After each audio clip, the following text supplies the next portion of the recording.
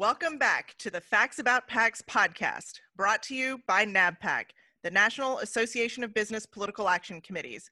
I am your host, Michaela Isler, NABPAC's Executive Director. Today's episode is an uplifting and extremely instructive one. Our guest, NABPAC board member Jeannie Slade. She is the Director of both Political and Grassroots Advocacy at the National Emergency Medicine PAC at the American College of Emergency Physicians. But first, I am joined, as always, by Abigail Cave and Adam Belmar. Hey, Michaela, here from Wyoming again. Yes, and I, too, am glad to be back on the Facts About PACs. Adam, we have some good news. Our friend in Wyoming will be back in D.C. in a couple of weeks. We can't wait to see you, Abigail. I'm so excited to be back. It's been too long. You know, the secret is with this new microphone, you can't tell where she is. Okay, Adam, let's get episode 11 officially underway. The Facts About PACs podcast is produced especially for the members of the National Association of Business PACs.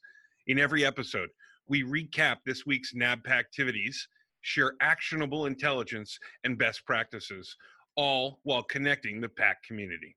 Thanks, Adam. This week, NABPAC members had an exclusive opportunity to speak directly to the senior United States Senator from New Jersey, Senator Bob Menendez.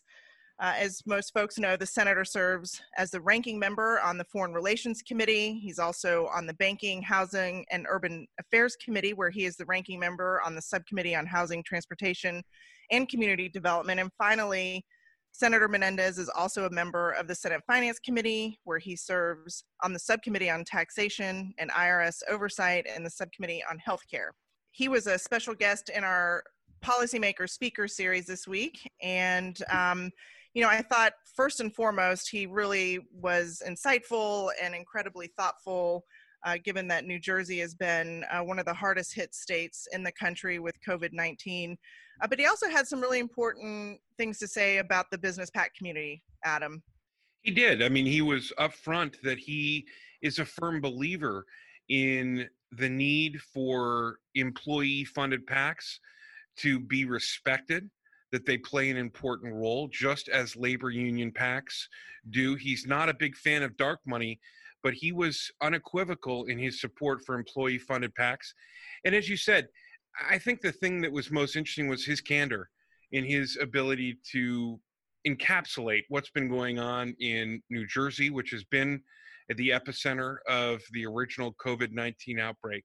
Abigail, one of the other things that I thought was interesting that he talked about, and something we've been talking about on our podcast, is really working to create access to the ballot box, and something we've been talking about, especially with COVID-19 and concerns about getting to the polling locations.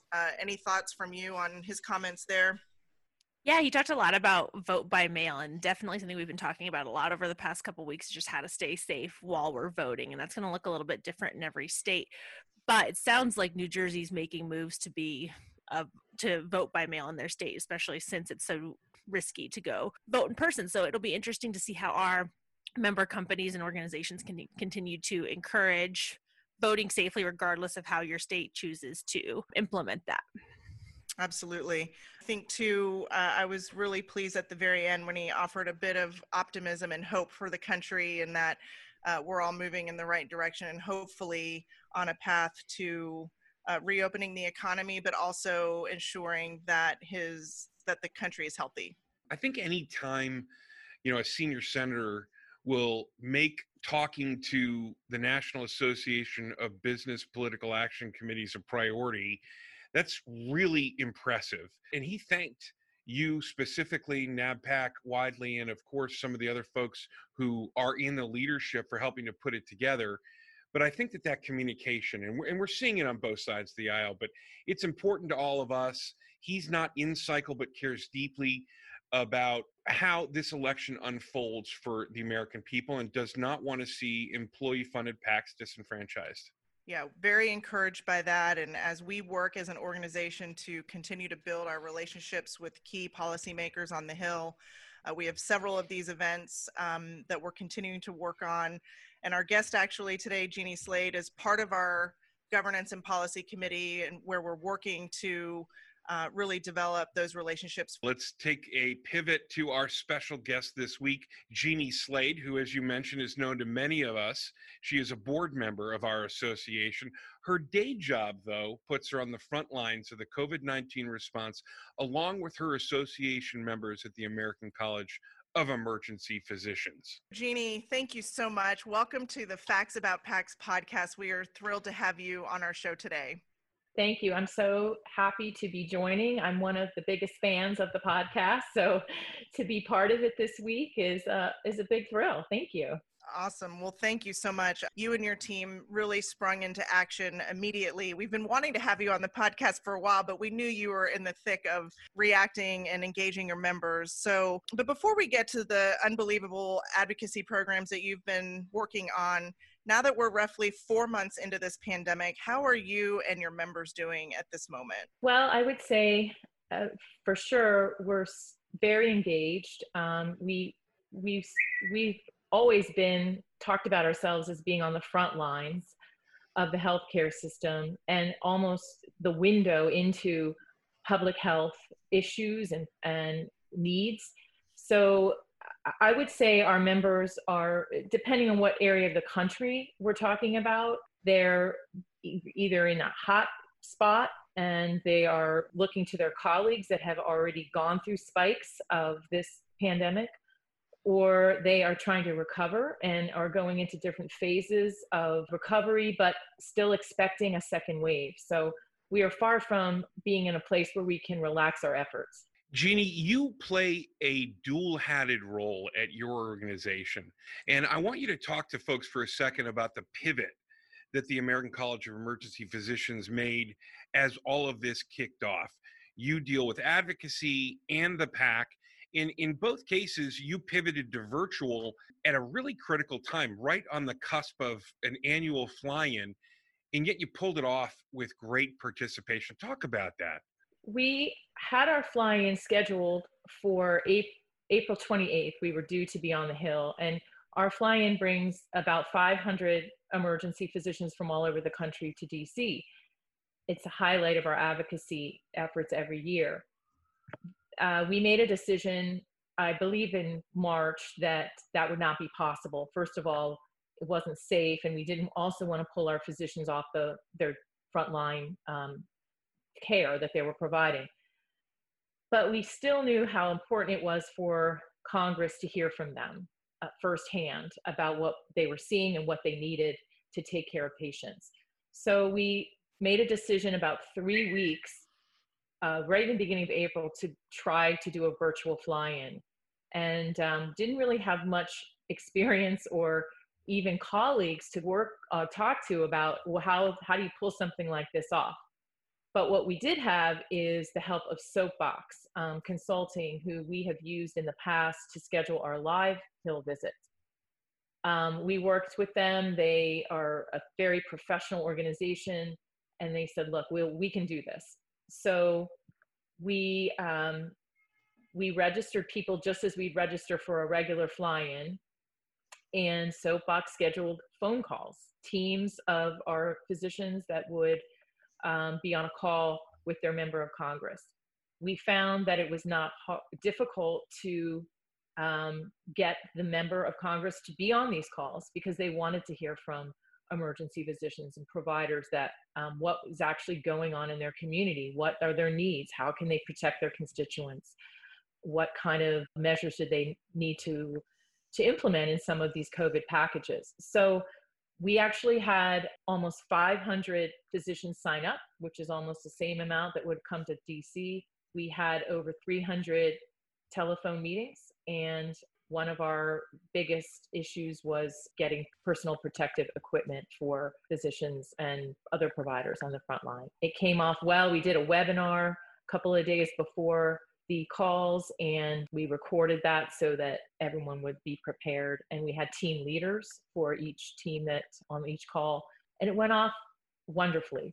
So it really was a good idea. Glad we did it, little by the seat of our pants, but I've talked to other groups now that are trying it, and glad to be a resource to them as well. Well, that's an important point, Jeannie, because you were able to, without really any experience in a virtual fly-in or other folks to talk to about how they pulled it off, you knew you had to do something and you took the risk and you jumped in. And it sounds like from there you were really able to build out an incredible program that included over 100,000 messages to Congress about PPE shortages. And I think it's just so important to note that the campaign grew so big that everyday citizens ended up engaging. It really went beyond just your membership, and the engagement from so many was critically important. Tell us about how you were able to move in that direction and expand and engage so many more everyday concerned Americans. We first started hearing from our physicians about the pandemic.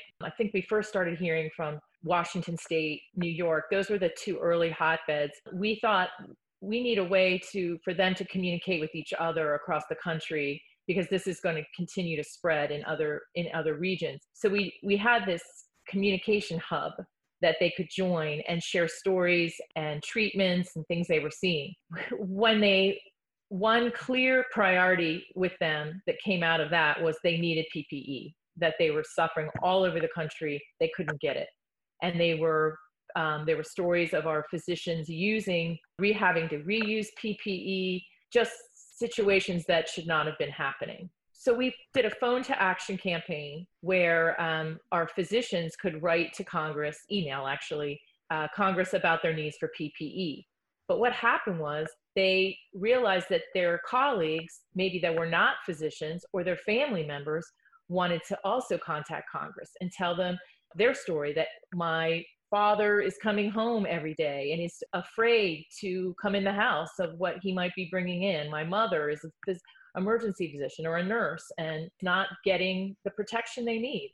So we developed a public campaign that we pushed out through our members, but also encouraged them to put this campaign on their social media so that the public then would have an option to also go to Congress. And that's how we got the over 100,000 emails to Congress from outside of our organization. And that was really incredible for us, because we try to engage the public in our issues, but this was the first time we really had that kind of response. And I think it was because you have to have an issue that resonates with your members, but also that the public can see and grasp the relevance to them as well. Jeannie, one of the things that we've heard from other leaders in the PAC community is that it required a reassessment about goals for the year. And I understand you all paused your fundraising at a critical moment. And over the course of the last 90 days, while you've been doing so much outreach, you've begun that fundraising process again. And in doing so, you've added something really special. You've added a PAC match. Yes, we did suspend our fundraising and completely focused on education and grassroots advocacy, focusing on the pandemic. But our PAC board said, look, part of our three-pronged advocacy, our grassroots, our lobbying, and our PAC, is we can't just let one of them go by the wayside with the elections coming up. And we felt like we had been doing a really good job of creating resources for our members and showing the value of our association at this time. So thought, why don't we try a soft ask of our membership for the PAC? And we decided to add the PAC match and match 10% of everything there that we would take in, 10 cents on the dollar, I should say, in June. So anybody that gave in June, now we're matching 10 cents on the dollar, and they can choose from 3 charities that have to do with the COVID-19 pandemic, either research, mental health, or helping to get PPE. And those charities were chosen by our PAC board. So Jeannie, in 2018, you and ACEC were the winners of NABPAC Trailblazer Awards, which is, for those who are not familiar, the best in class for association and corporate PAC. So y'all were our association PAC winner. How are you using some of those ideas that set you apart in the PAC world? How have you changed them to make them work in a time of COVID? Wow. That seems like a long time ago. And thank you. That was a great honor to recognize our PAC and the work we're doing. We, first of all, everything has to be virtual now. So much of our PAC success in the past was face-to-face interactions with our members at two important meetings, our annual meeting and our fly-in. And that's when we engaged our members because they were right in Washington, D.C., or they were among 6,000 colleagues and meeting, face-to-face and networking. So we would take advantage of those two places to do our best PAC fundraising and education and really peer-to-peer efforts. So all that had to go by the wayside, really.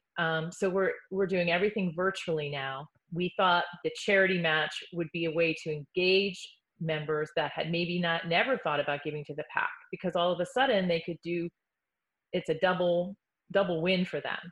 I'm giving to the PAC, I'm joining my colleagues and helping to elect members of Congress champions that have helped us through this COVID pandemic. And we've also are giving back to people that need it. But it has, I will say, it's been a challenge just to go virtual on everything we're doing. And we're right now trying to figure out what we're going to do for our annual meeting, because our annual meeting was scheduled for October. We raised almost $300,000 there, and now it will be completely virtual. So I'm looking for ideas. Michaela, that is something that is confronting associations all across this city and the country. Business models have been upended. So many of the things that we do were predicated upon meeting in person, being able to exchange ideas, to travel. It was the highlight of many folks' calendars. And one thing I learned in talking to Jeannie is that doctors in particular, they have to get their schedules straight really early on. It's hard to do the job that they do and make a quick pivot to an in-person something that just wasn't planned for. And so, Jeannie, talk for just a second about what it is as we move to virtual. Sure, there are challenges. You've already alluded to the fact that in many cases it can be really effective. It's an effective use of these doctors' time, maybe more than the in-person, and it can also be effective to communicate with lawmakers in this way. Yes, it has been, actually. Another thing we've started virtually is happy hours. So every 2 weeks, we invite our VIP donors, which is maybe an audience of about 500 physicians, to participate in a happy hour. And we take the first 100 that sign up with a member of Congress that's a champion on particular issues we're working on, and they've been extremely popular. Our PAC chairman is the moderator, and we've also had Nathan Gonzalez on as well to talk about the elections. So we're just really trying to find some people that have been helping us and actually start a dialogue with them and show the value to our donors of the connections that we've made through the PAC. Well, the other thing too, Jeannie, that we just have to mention is that you've had tremendous success in moving the needle from a legislative perspective. And I think as we've been in this business a long time, the more we talk about the issues and the importance of engagement, you start to see enhanced involvement in the PAC activities. There's a direct correlation, and I think I'll be interested to hear how your PAC Match campaign goes in June. And I just something tells me that your efforts virtually in October will be a smashing success. I really do. Before we go, Jeannie, just curious, looking back, any lessons learned now that we're sort of 4 months later, anything that you would do differently? I'm not sure that I would do anything differently, but I think you always have to have plan B. And, we've had success over and over at our fly-ins and our annual meetings, and things work, and we've implemented new programs, but we didn't anticipate that we might not have those opportunities and that we might not collect the amount of funds that we normally do in this election cycle. So I think you always have to have plan B. And also for me, I've relied so much on our PAC board. And I think that if you have that infrastructure and leadership behind you in your organization, it is so important, because you can really pivot quickly and make decisions quickly if you have their backing. We couldn't agree more. In fact, we've been hearing a lot about PAC board engagement, and I think that is going to be something that NABPAC will be looking to host a roundtable or webinar session on in the future. So we'll look forward to having your insights and engagement on that as well down the road. Jeannie, I want to thank you so much for sharing your experiences over the last 4 months. Appreciate you taking the time to be with us this morning, and thank you for being such a great leader in the PAC community and on the NABPAC board. Thank you, Michaela. It's great to work with you. I want to thank all of our NABPAC listeners and everyone who finds this show valuable. I want to thank Adam Belmar and Abigail Cave for being with me today. As ever, we want everyone to know the facts about PACs. And until next week, stay safe, stay engaged, and keep moving forward.